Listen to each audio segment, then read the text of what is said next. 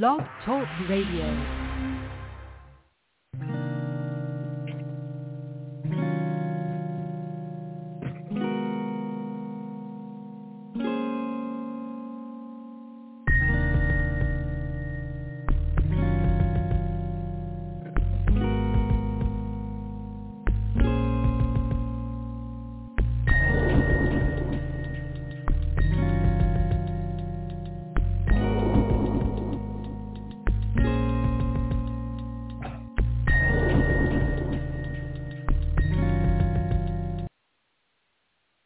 Well, good evening, and welcome to another episode of A Sound Heart Radio. I want to give God thanks once again for this opportunity to meet with you around His Word. Indeed, when we fellowship with the Lord, when we make our fellowship with the Lord primary, then our other relationships are blessed too.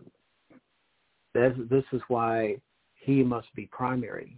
He must be first in our lives, in our hearts. And so I want to thank God once again for this opportunity. And our study tonight is entitled, What Will People Say or Do When the Party is Over? I have several scriptures to go over tonight. I don't know how many we will get through, but I'm going to do my best because there's not going to be any Sunday broadcast. I'm going to be with my wife. We're going to be celebrating our wedding anniversary, and I thank God for her and her ministry to this family and to many others over the years. So she is a great blessing, and her life and her testimony has been a great blessing to many people. And so I'm going to be spending time with her. So pray for us, please. I pray for this ministry that God will continue to use it and that those who hear it will be wonderfully edified by the Holy Spirit. So with that, let us have a word of prayer. Father, in the name of Jesus, we want to thank you for this opportunity to meet with your people. We ask that you would open our understanding, Lord.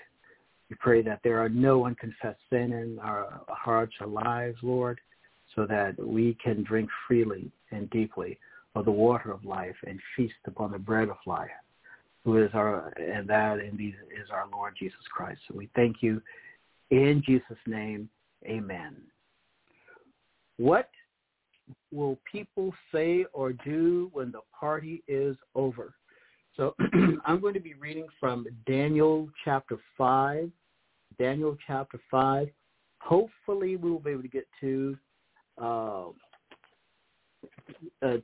the book of Nahum, because there are some other pertinent scriptures that I would share with you. And finally, I would like to get to Revelation chapter 6.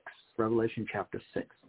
So let's begin reading in Daniel chapter 5, verse 1. Quote, King Belshazzar gave a great banquet for 1,000 of his nobles and drank wine with them.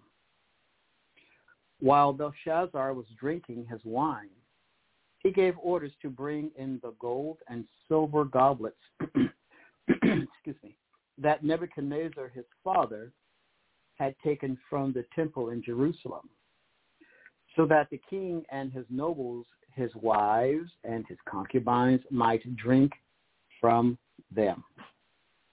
So they brought in the gold goblets that had been taken from the temple of God in Jerusalem. And the king and his nobles, his wives, and his concubines drank from them. As they drank the wine, they praised the gods of gold and silver, of bronze, iron, wood, and stone.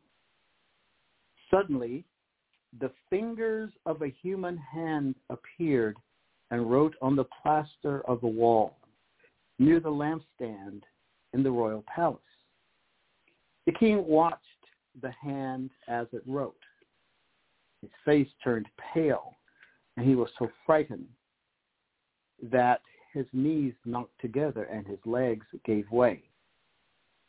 The king called out for the enchanters, astrologers, and diviners to be brought and said to these wise men of Babylon, whoever reads this writing and tells me what it means will be clothed in purple and have a gold chain placed around his neck, and he will be made the third highest ruler in the kingdom. I'm going to stop there for a moment. Now, the reason why the Belshazzar said this or made this statement about this individual will be the third highest ruler in the kingdom is because he was the second highest ruler in the kingdom. He was co-regent with his father. So he was a co-regent, and so this was the extent of his power. Verse 8, quote, then all the king's wise men came in, but they could not read the writing or tell the king what it meant. So King Belshazzar became even more terrified, and his face grew more pale. His nobles were baffled. The queen, hearing the voices of the king and his nobles, came into the banquet hall. Now, there are those who believe that this was the queen widow of Nebuchadnezzar, and so she would be an elderly woman who had experience and knew of Daniel and his what he had done for the kingdom. And so she said, "O king, live forever. Don't be alarmed. Don't look so pale." And so we keep hearing this. There is a man in your kingdom who has the spirit of the holy gods in him. In the time of your father, notice the language, he was found to have insight and intelligence and wisdom like that of the gods. King Nebuchadnezzar, your father the king, and so we have that emphasis on your father the king. I say appointed him chief of the magicians, enchanters, astrologers, and diviners. This man Daniel, whom the king called Belteshazzar, was found to have a keen mind and knowledge and understanding, and also the ability to interpret dreams, explain riddles, and solve difficult problems. So Daniel had a very astute, very capable mind, and King Nebuchadnezzar prized such individuals. Call for Daniel, and he will tell you what the writings mean. Now, you know at this time Daniel would be an elderly man himself. So Daniel was brought in before the king, and the king said to him, "Are you Daniel, one of the exiles my father the king brought from Judah? I have heard that the spirit of the gods is in you, and that you have insight, intelligence, and outstanding wisdom. The wise men and enchanters were brought before me to read this writing and tell me what it means, but they could not explain it. Now I have heard that you are able to give interpretations and to solve difficult problems. If you can read this writing and tell me what it means, you will be clothed in purple and have a gold chain placed around your neck, and you will be made the third highest ruler in the kingdom." The language is interesting. The address to Daniel is very fascinating, because this man had an awareness of Daniel's presence. But read once again Daniel chapter 5, verse 1. And so this is a debauched scene. This is a debauched scene. And this is also a scene of blasphemy. Now, Sodom and Gomorrah represents absolute moral depravity, and political degradation. Babylon is synonymous with abject apostasy and unbelief. So when we read about Babylon in the book of Revelation, I want you to know this. I want you to remember this, that Babylon is synonymous with abject apostasy and unbelief. So then Daniel says in verse 17, you may keep your gifts for yourself and give your rewards to someone else. Nevertheless, I will read the writing for the king and tell him what it means. Now, Daniel knows that this is the end of this kingdom. Why would he want such reward? He knows this is the end. The Spirit of God is using him as a prophet and to witness to this debauched king. He didn't rule that long. And we can see in chapter 5, verse 1, why. Verse 1, quote, King Belshazzar gave a great banquet for 1,000 of his nobles and drank wine with them. Verse 2, while Belshazzar was drinking his wine, he gave orders to bring in the gold and silver goblets that Nebuchadnezzar, his father, had taken from the temple in Jerusalem, so that the king and his nobles and his wives and his concubines might drink from them. They have taken the holy and made it profane. They have taken what belonged to God and believed that because he is with this group of individuals, holiness does not apply. I want you to understand what's going on here. I want you to see that Nebuchadnezzar had stored away what he had taken from Jerusalem, from the temple. He had stored it away. Now, at the end of Daniel chapter 4, you have King Nebuchadnezzar's salvation tract or message that he sent out to his kingdom. God had taken his sanity. But then in verse 34 of chapter 4, we read, at the end of that time, I, Nebuchadnezzar, raised my eyes toward heaven, and my sanity was restored. Then I praised the Most High and honored and glorified him who lives forever. Look, Belshazzar knew that his father had been taken off the throne by God, and he had been his mind had been taken from him because his father was filled with arrogance and said, he walked out and he said, this is my Babylon that I have built. So he was arrogant. And then he was judged. Verse 36 of chapter 34. Well, let me read verse 35. All the peoples of the earth are regarded as nothing. He does as he pleases with the powers of heaven and the peoples of the earth. And no one can hold back his hand. Notice the language that Nebuchadnezzar uses. Now, Babylon was a sophisticated kingdom. They knew a lot about the heavens. They knew a lot about cosmology. They knew a lot about the stars, the planets. They knew a lot about the heavens. Okay?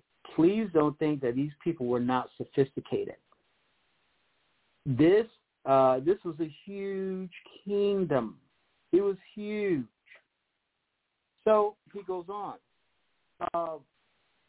Verse 36, at the same time that my sanity was restored, my honor, splendor were returned to me for the glory of my kingdom.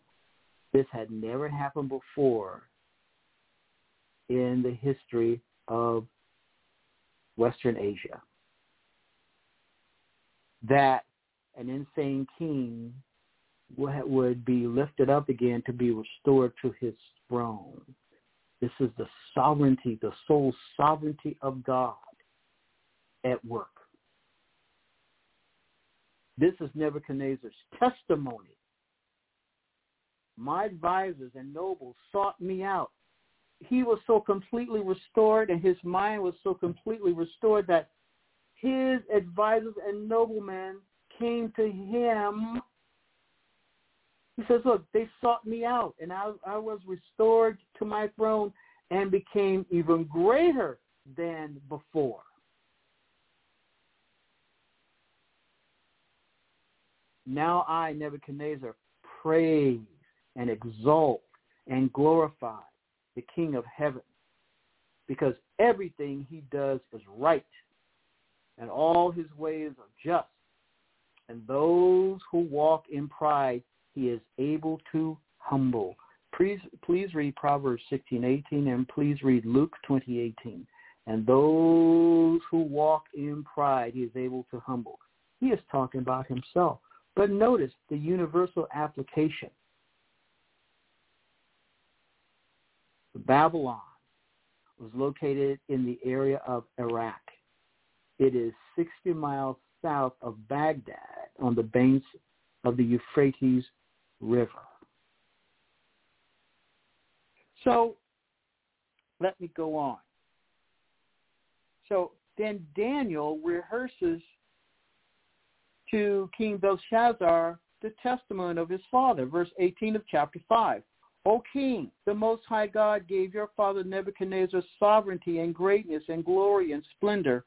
Because of the high position he gave him, all the peoples and nations and men of every language dreaded and feared him. This is only through God. Those the king wanted to put to death, he put to death. Those he wanted to spare, he spared. Those he wanted to promote, he promoted. Those he wanted to humble, he humbled. But when his heart became arrogant and hardened with pride, now God worked with this king differently than he worked with Ramesses in the book of Exodus. Ramesses defied the living God. And God broke his power, and then completely, then God killed him. Verse 20. But when his heart became arrogant and hardened with pride, he was posed from his royal throne and stripped of his glory. He was driven away from people and given the mind of an animal, which we call boanthropy, or insania zoanthropy. He was driven away from people and given the mind of an animal. He lived with the wild donkeys and ate grass like cattle. And his body was drenched with the dew of heaven until he acknowledged that the Most High God is sovereign over the kingdoms of men and sets over them anyone he wishes. But you, his son, O Belshazzar, have not humbled yourself, though you knew all this. Daniel 5, verse 22. But you, his son, O Belshazzar, have not humbled yourself, though you knew all this. Verse 23.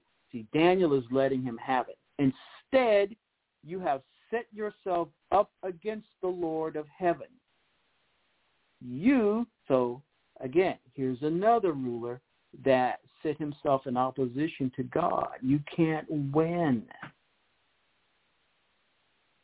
The crowds cannot save you. Your friends cannot save you. Your acquaintances acquaintances with money and power and glory and connections cannot save you when God comes for you. You had the goblets from his temple brought to you. Notice the language. Daniel is very precise. You had the goblets from his temple brought to you, and you and your nobles, your wives, now all these people are standing there, and your concubines drink wine from them. You praise the gods of silver and gold, of bronze, iron, wood, and stone, which cannot see or hear nor understand. But you did not honor the God who holds in his hand your life and all your ways. Therefore, he sent the hand that wrote the inscription. This is the inscription that was written, Mene, Mene. Tekel, these words mean, Mene. God has numbered the days of your reign and brought it to an end. He's done. Tekel, you have been weighed on the scales and found wanting or lacking. Perez, your kingdom is divided and given to the Medes and Persians. Then at Belshazzar's command, Daniel was clothed in purple. A gold chain was placed around his neck, and he was proclaimed the third highest ruler in the kingdom. That very night, Belshazzar, king of the Babylonians, was slain.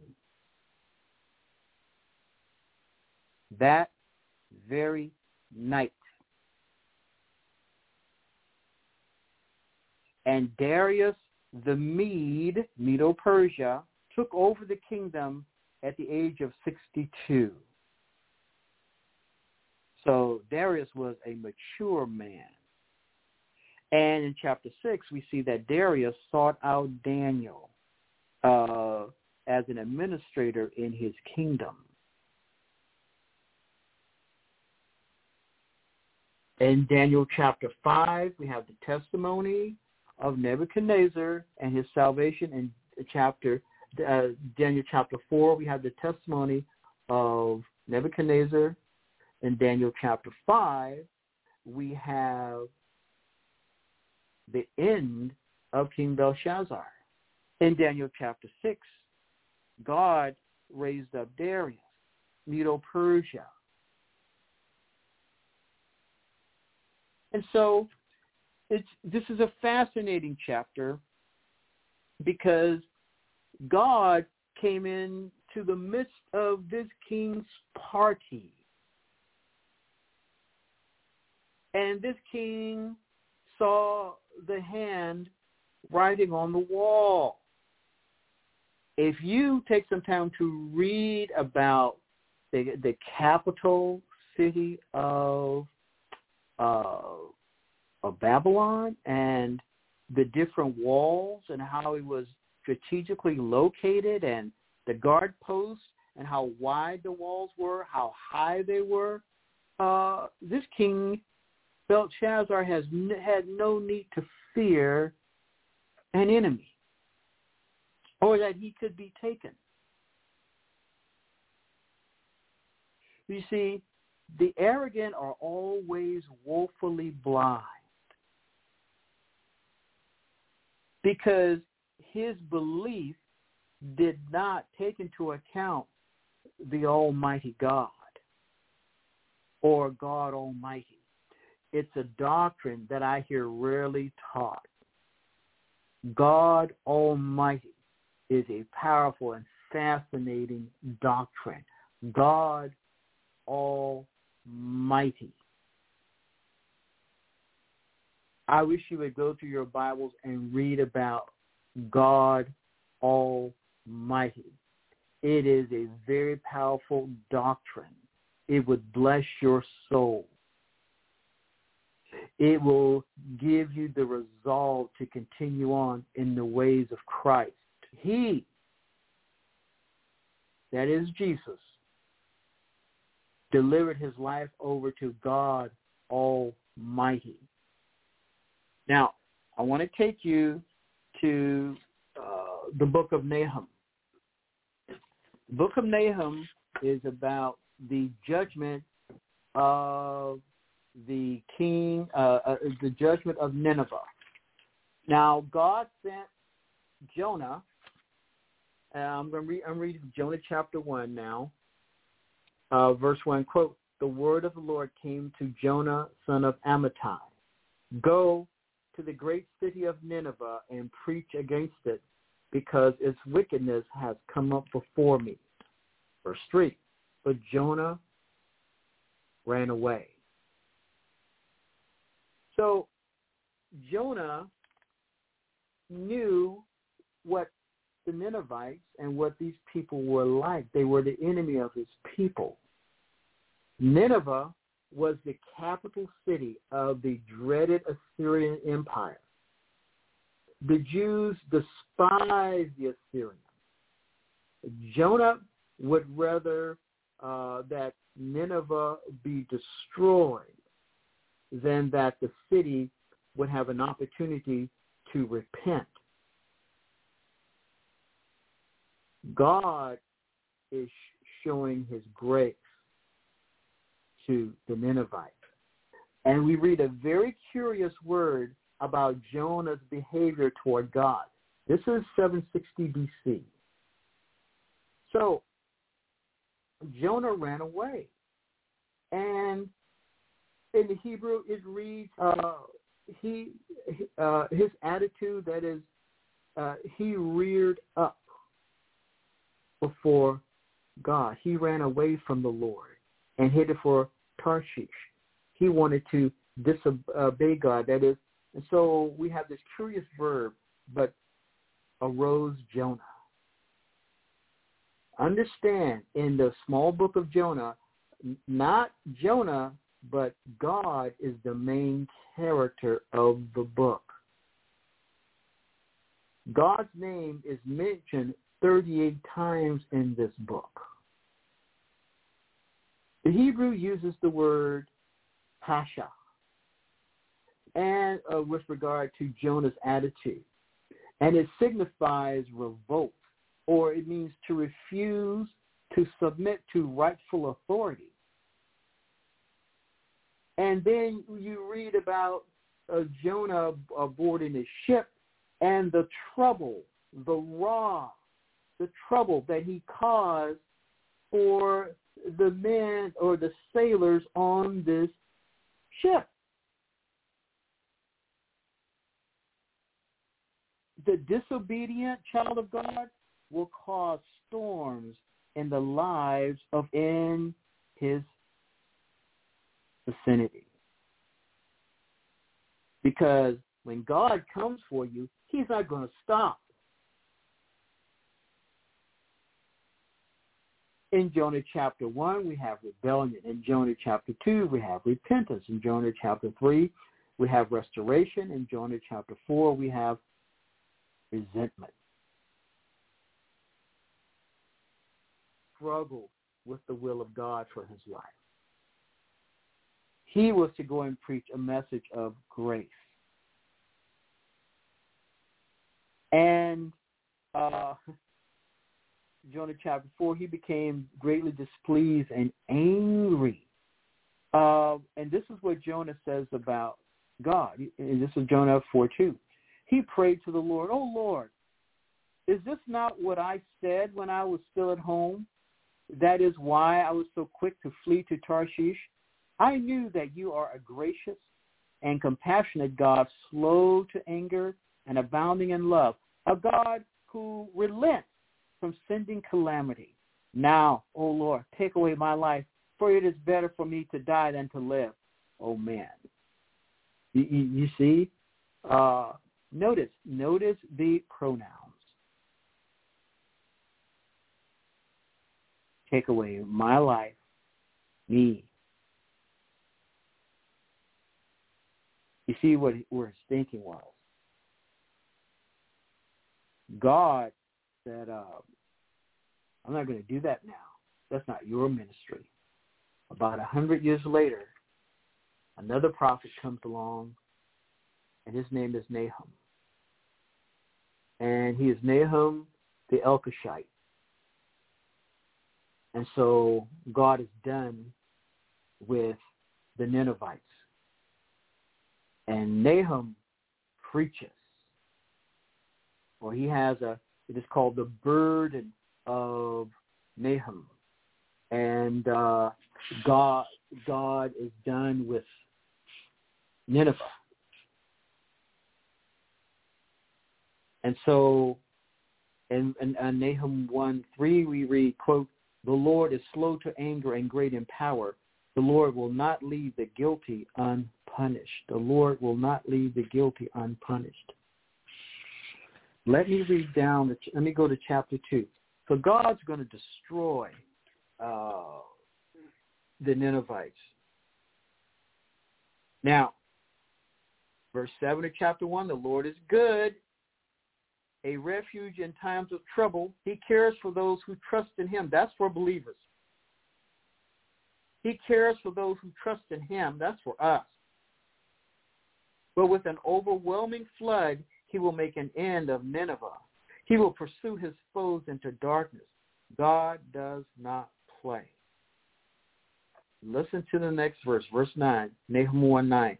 Whatever they plot against the Lord, he will bring to an end. Trouble will not come a second time. They will be entangled among thorns and drunk from their wine. They will be consumed like dry stubble. God is coming for the Ninevites, just like he came for Belshazzar. Now, I want and notice, God says in verse 1 to Nineveh, I will dig your grave.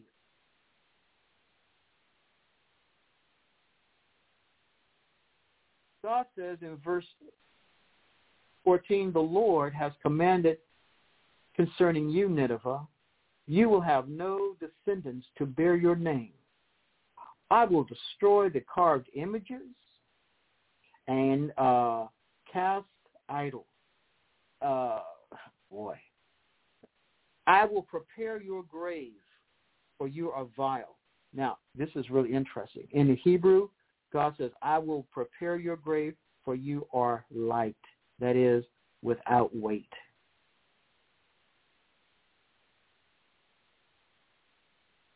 Without weight.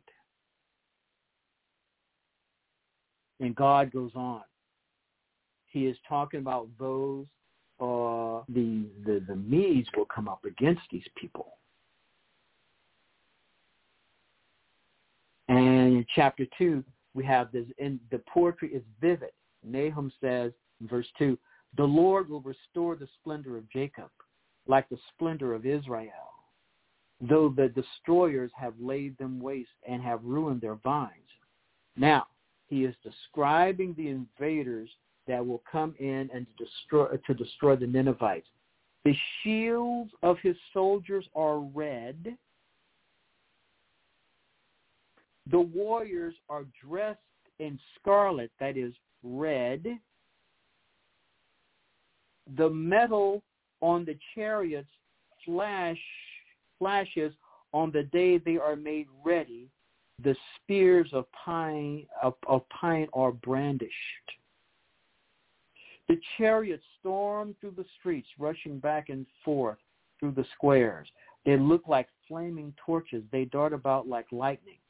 Now, I want you to picture this in your mind. Here you have the guards that are looking out over and see the walls, and they see this great, vast army. Everything is red. Everything is red. The guards look out over and they see this sea of red, which is symbolic of blood. Verse 5, chapter 2. He summons his picked troops, yet they stumble on their way. They dash to the city wall. The protective shield is put in place. The river gates are thrown open and the palace collapses. What does God do? Look, God doesn't have to look at how high your walls are. He knows where you're located. Look in chapter 1, verse 8. But with an overwhelming flood, he will make an end of Nineveh. And so the waters come in. Watch the waters. Watch the waters. The water comes in and destroy the city. Verse 6 of chapter 2, the river gates are thrown open and the palace collapses. Verse 7 is frightening to me. It is decreed that the city be exiled and carried away. It is decreed. It is by divine design. It is decreed. You know, I rarely hear anyone preach anymore about the decrees of God. I rarely hear people preach about the rewards of the saints, the crowns of the saints.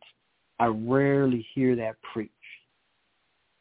Man, it's time to get back to doctrine and teach people the Word of God. It's hard work teaching the Word of God, but, you know, like Ezra and Nehemiah, and notice their powerful ministry and what Ezra determined to do so that he would be an able teacher of the Word of God. He learned the Word first. He lived the Word first. He let doctrine change his life first. Then he went out to teach the people of God. Ezra chapter 7, verse 10. For Ezra had devoted himself to the study and observance of the law of the Lord and to teach its decrees and laws in Israel. I don't have time to do the grammar, but the grammar is fantastic. He caused himself. It's amazing. It's amazing. And this is Ezra 7, verse 6. Quote, this Ezra, and his name means help. Ezra came up from Babylon. He was a teacher well versed in the law of Moses, which the Lord, the God of Israel, had given. The king had granted him everything he asked for the hand of the Lord his God was on him. Listen, I've experienced some of this, how God graciously opens doors, opens the hands, opens opportunities. But there has to be that commitment to him, that dedication to him. I know he is a door-opening God.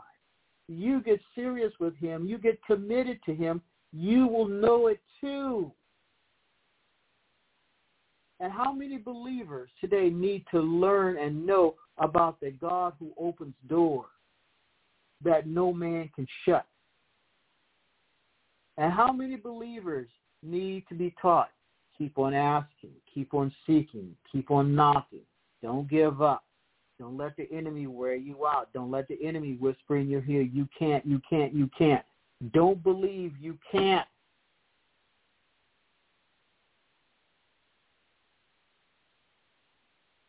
Jesus said, all things are possible to him that believeth. Listen to the language. All things are possible to him that believeth. Now, this is Revelation 6.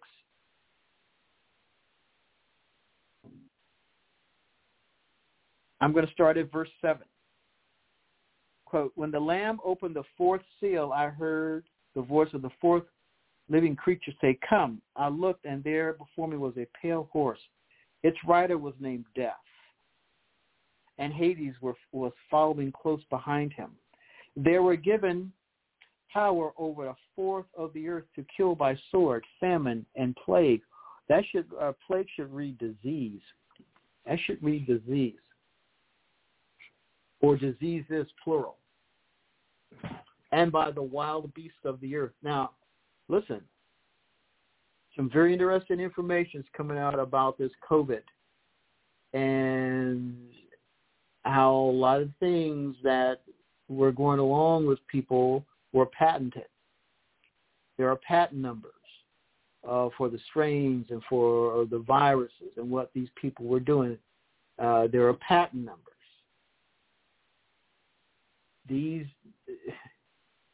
I'll do a show on it.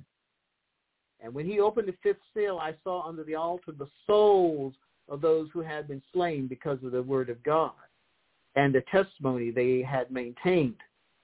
They called out in a loud voice, "How long, sovereign Lord, holy and true, until you judge the inhabitants of the earth and avenge our blood?" And each of them was given a white robe, and they were told to wait a little longer until the number of their fellow servants and brothers who were to be killed as they had been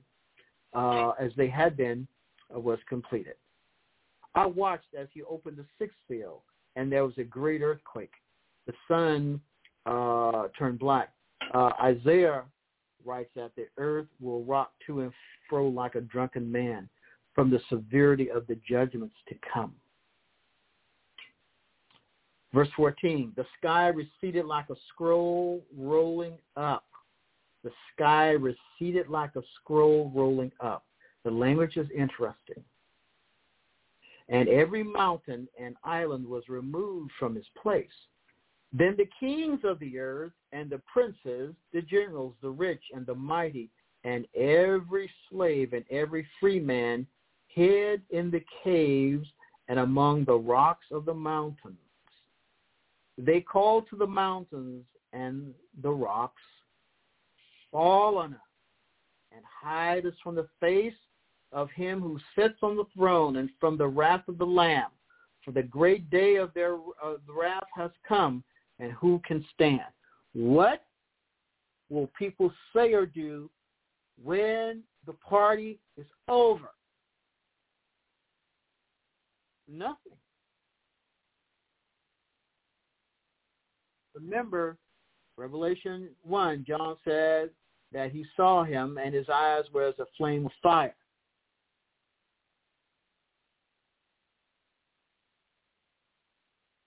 Remember Belshazzar. Remember the book of Nahum. Remember the Ninevites. And God said, I will dig your grave. Judgment comes, and no one can stop the living God. You can come to the Lord Jesus Christ. You can be saved by the blood of the Lamb. Confess your sins. Receive Jesus as your Savior. Believe on the Lord Jesus Christ, and thou shalt be saved. For God has not appointed us to wrath, but to obtain salvation through our Lord and Savior Jesus Christ.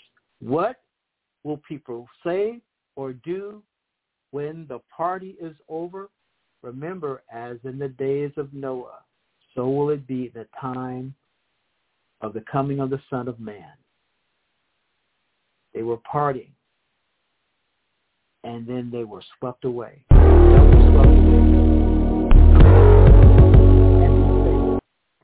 Good night. My name is Dr. Josiah Rich, and God bless you.